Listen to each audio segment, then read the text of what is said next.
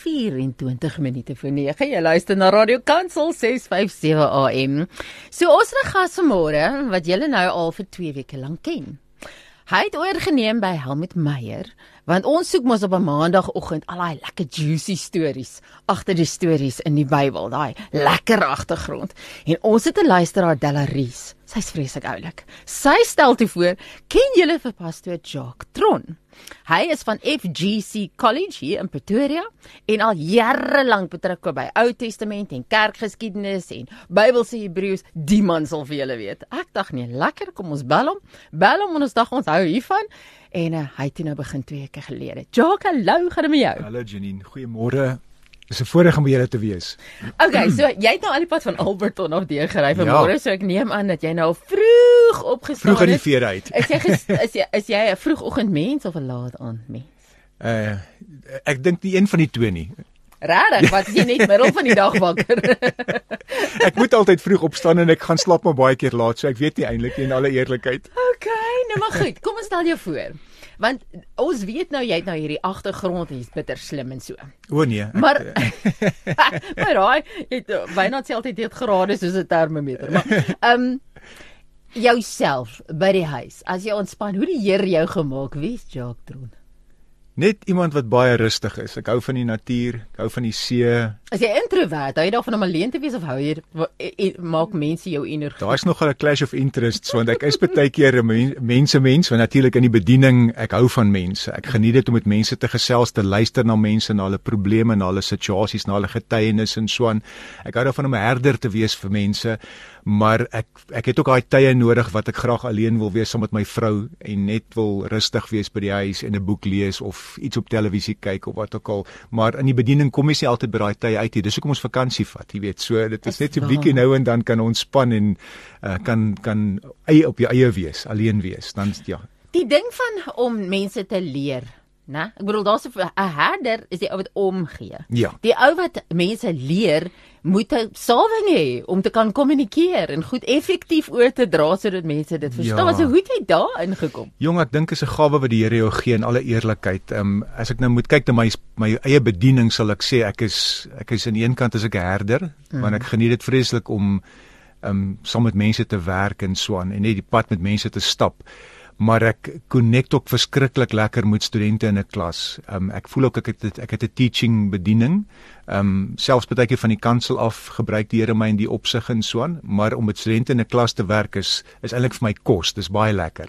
Ek geniet dit vreeslik baie. Want dis nou die verskil van 'n Christelike college om betrokke te wees by een instelling is. Ja. Hulle is nie net mense wat inligting moet opsuig soos 'n spons en aangaan met die lewe nie. Nee. Jy neem in ag dat hier is 'n siel, gees en liggaam wat hier voor jou sit. Ja. Tot hoe mate kan jy betrokke raak by mense en hulle dinge? Maar dis nie 'n kerk nie, dis 'n ander opset. Dis 'n ander opset, maar ek kom al so lank al dat ek eintlik so gemaklik is met dit dat ek baie keer wonder of ek nou te persoonlik raak of te net goeie sê wat dalk iemand in die gesig kan vat, want ek voel dis my mense hierdie. Ek praat met hulle asof hulle baie keer my kinders is en ons grap baie keer onder mekaar en daai tipe goeters en weet, so ek het nie, daar's nie vir my daai grensie, want hulle vra baie keer vrae wat my oorbluf en my ontkant betrap, weet, oor enige onderwerp en so aan. So dis hoekom ek gaan nie noodwendig in 'n klas in en ek berei voor net vir daai lesie en dis al wat ons oor gaan praat nie. Ons dwaal baie keer van die onderwerp af. Want dit is interessant en dit Ja. Dit is eintlik 'n kompliment as jy kan afdwaal. Ja, dis lekker om af te dwaal. Dis baie lekker en die studente is natuurlik, hulle is leergierig. Hulle wil meer weet en hulle is passievol oor die bediening, hulle is passievol oor die Here en alles. En dan kom hierdie vrae uit oor die bediening en oor die lewe en alles en dis lekker. Dis vir my lekker om dit te kan doen met hulle te kan interact oor dit, ja.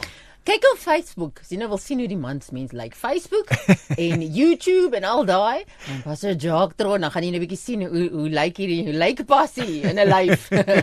So hy lyk. Weet jy wat, jy is bevoorreg.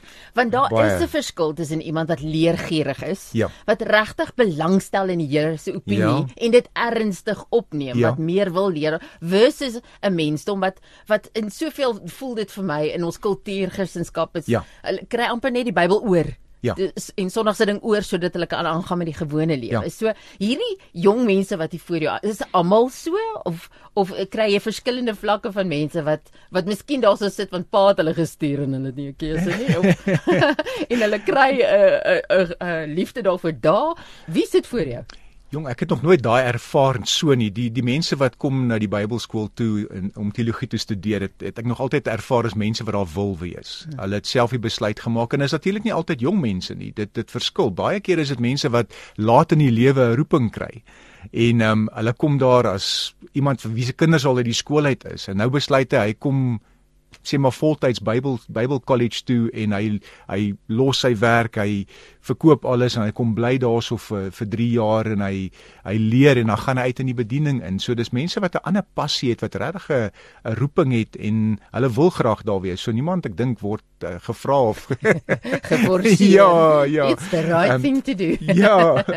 Ek het al agtergekom dat partykeer van die jong mense nie altyd heeltemal seker is watter rigting hulle moet gaan en so aan nie, maar hulle is kinders van die Here en hulle stel belang in die bediening en hulle wil graag meer doen vir die Here, dan kom hulle vir daai rede en dan baie keer vind hulle rigting wanneer hulle op Bybelskool is. So dit is ook baie interessant om te sien hoe hulle lewens dan ontwikkel. Right. Die probleem is, daai ou kom uit sy eie agtergrond. Ja. Met sy eie pastoor of dominee of wat ook al wat hom gekry het tot waar hy nou is en opinies en interpretasies van daai woord wat nou voor jou staan. Ja. So, is dit nie 'n probleem soms dat selfs joune is 'n interpretasie Ja, en is definitief.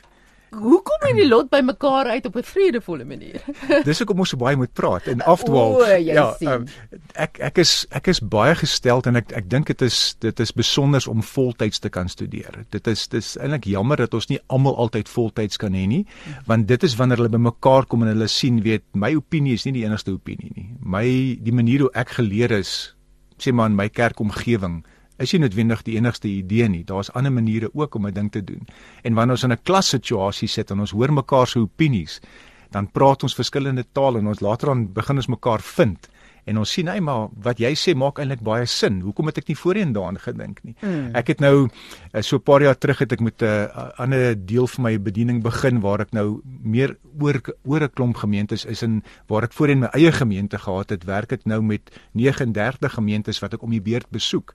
En dit was vir my verskriklik verrykend geweest om te sien hoe ander mense by hulle kerkomgewing werk. Ek meen, ek was vir 18 jaar in my eie gemeente geweest wat ek my eie ding gedoen het en ek dink jou wêreld is dan so half net om jou eie bediening geskoei en jy kom nie baie uit nie want jy alles gaan oor jou gemeente en so aan. Maar nou dat ek ander mense se bediening sien en ek sien hoe hulle dinge by hulle kerk doen en hoe lyk die dekor en die setup daar, en ek dink wow, weet dit is eintlik so wonderlik om iemand anders se bediening te kan sien, om iemand anders se manier van doen te kan sien en hulle invalshoek te kan beleef en te kan sien. Dit werk fantasties. Ek meen, ons kan vir mekaar leer en dit is waaroor dit gaan by die Bybelskool ook, jy weet so. Ek het al gewonder of mense nie konstant, dis soos iemand wat sing en bly om sanglesse te neem. Jy weet, of mense ek het al gesien dat mense in die bediening kom en aanvanklik het hulle nou hulle opleiding en nou begin hulle. Ja. Veral soos 7 jaar wat jy het en nou gaan jy en dan trof die lewe. Ja. En jou opinie begin so effe skeefloop en skeef trek soos wat jy aangaan.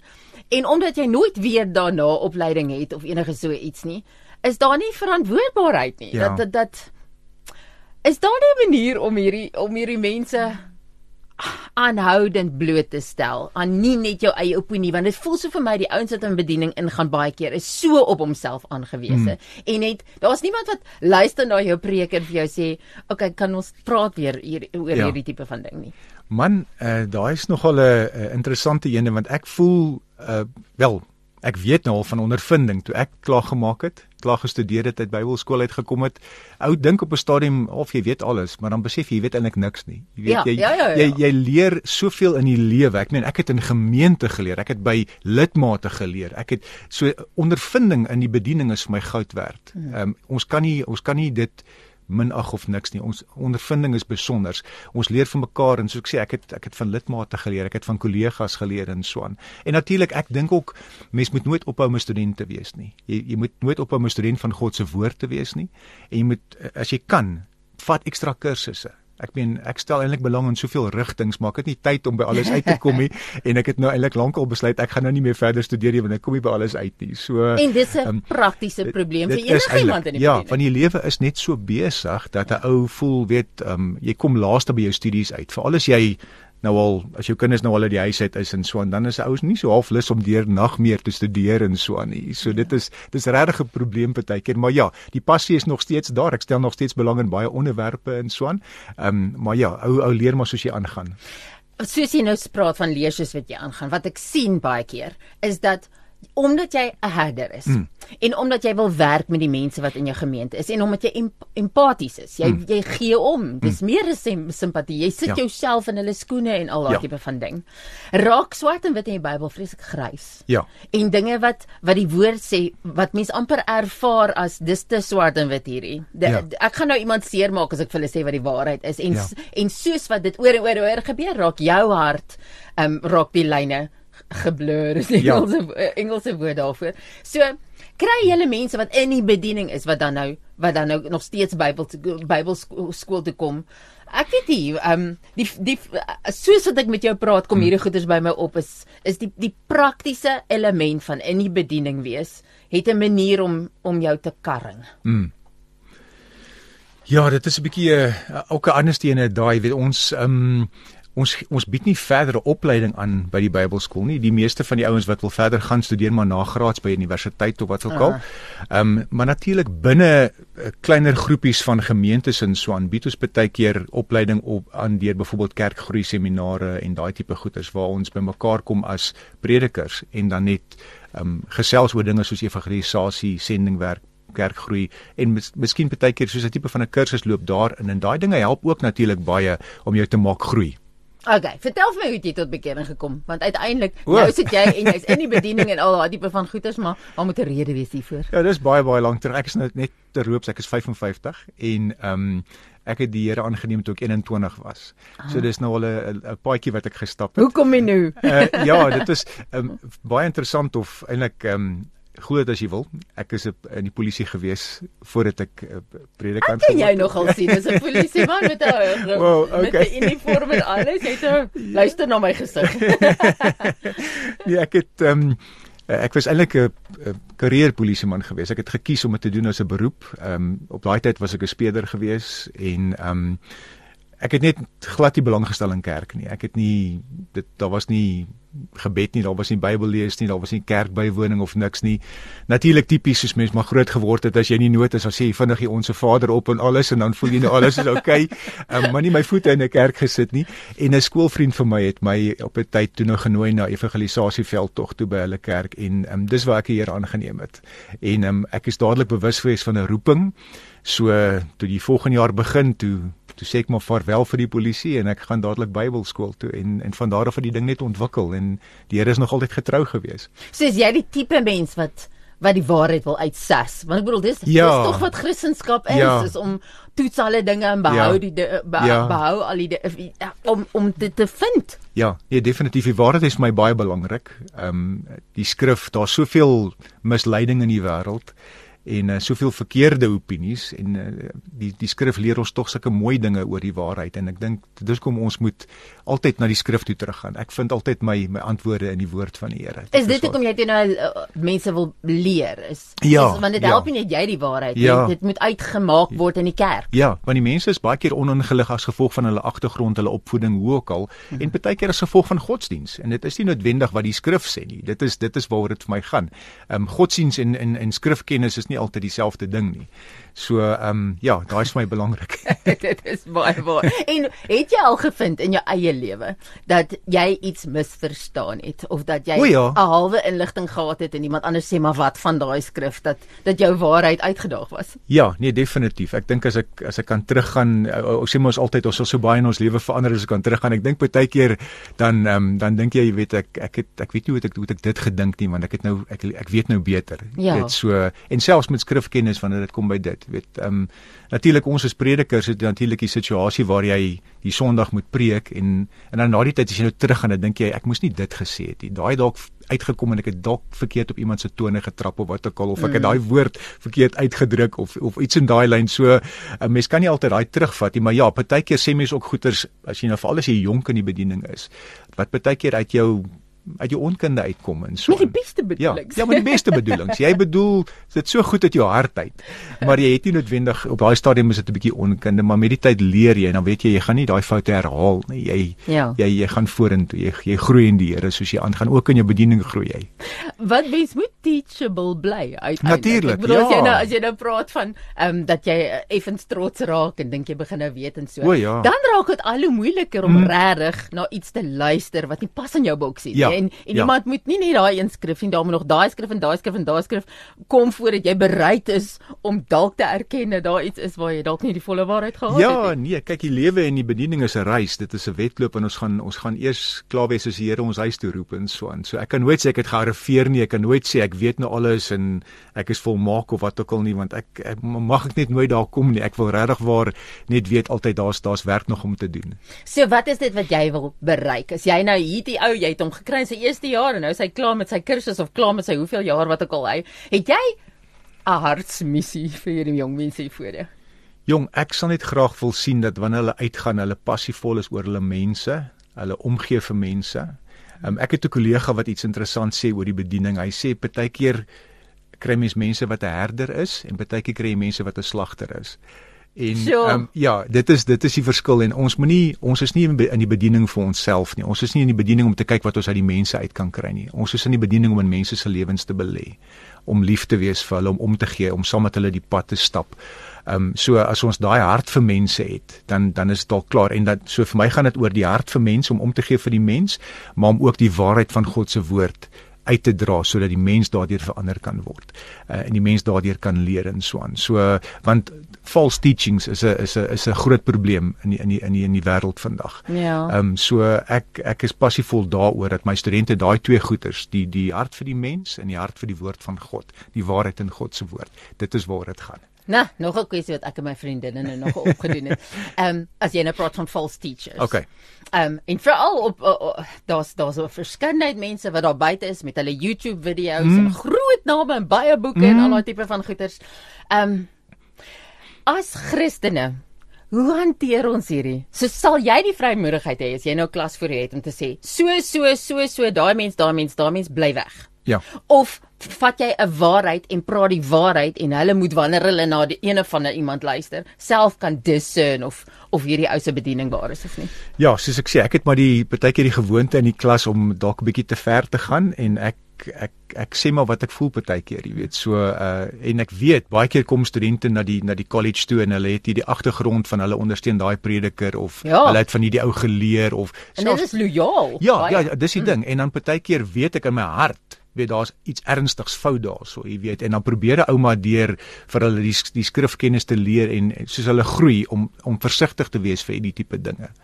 Want daar's so 'n soeke na eie glorie deesdae dat dit is baie gevaarlik om dit gaan baie keer oor die mens, oor die persoon en nie oor die Here nie. Dit is in daai ons doen dit net soos die wêreld in daai geval. Ja, dit is eintlik baie skerry, so ons wil nie daar uitkom nie. So ek probeer maar my voete plat op die grond hou en net die werk doen. Die ander ding is jy weet nie wat waar is nie. Ek bedoel video's kan geëdit kom en uit konteks, een stukkie aangehaal raak en so. Ons sit baie keer met die situasie dat mense vir ons 'n video aanstuur en sê, kyk wat sê hierdie mense en so. Wanneer is dit te ver? Ek vra dit want enige ou wat in die bediening is, gaan deur 'n proses van groei en net op 'n stadium dalk goed wat nog nie heeltemal in lyn is nie, wat iemand anders in lyn is. As ek almal gaan afskryf oor dat hulle ietsie kwyt geraak het wat toe nou nie 100% in lyn was, dit dalk verander die Here. Verstaan jy? Hoe hanteer mens hierdie nou wanneer is daai lyn te ver? Wel, jy moet natuurlik alles in konteks sien. Ek meen, selfs al doen ek 'n preek op 'n Sondagoggend, as iemand net een sinnetjie uit konteks uitvat, en net daai sinnetjie op hom fokus en nie sien waaroor ek eintlik gepraat het nie, dan gaan die boodskap verkeerd uitkom en so aan. So ek moet bewus wees daarvan dat ek moet hoor waaroor het hierdie eintlik gegaan, waaroor het daai ou daai dag gepraat toe hy dit gesê het, wat was die omstandighede gewees en so aan, sodat ek nie 'n ding uit verband uitruk nie, maar wanneer ek kan sien dat al die feite is daar, al die dinge wys dat hierdie ding verkeerd is, dan moet ek dit aanspreek. Ek moet sê kom ons kyk wat sê die woord van die Here oor hierdie saak, ja. Sien julle, ek tap die ou los. Ek tap hom leeg vir al sy wysheid terwyl ek hom maak stil sit. Luister, as mense jou wil volg, sommer net om te weet wat jy te sê het en selfs met die Bybelskool en so, wil weet wat aangaan, waarheen toe gaan hulle? O, genade, dis 'n goeie en ek is nie goed op social media nie. Ek is baie sleg. 2024. Ek is baie sleg op Facebook en alles. Ek is een van die ouens wat die telefoon optel en bel. Dit is nou jammer om dit te sê. Maar ek is by die Full Gospel Church of God Bible College in Pretoria betrokke. En dis Googlebaar. Ja, jy kan daar's 'n webwerf en alles en ek bly in Alberton en ek seker van die Volle Evangelie Kerk kan mens my nommer kry en so aan. So ek is in hulle bediening en dit. So of jy kan Radio Kansel luister. Jy kan Radio Kansel ook luister maandagooggende net na 7. Ons gaan sulke interessante goed luister. Dank vir jou tyd en jou petrol. Dankie Janine, dit was lekker geweest. Hoor, nee, dis 'n groot plesier. Heerlik om by julle te wees. Jy kan 'n lekker koffie kry en herstel vir al die moeilike vrae. Skrap nel mensdom, dou voor dag wat jy nuus doen.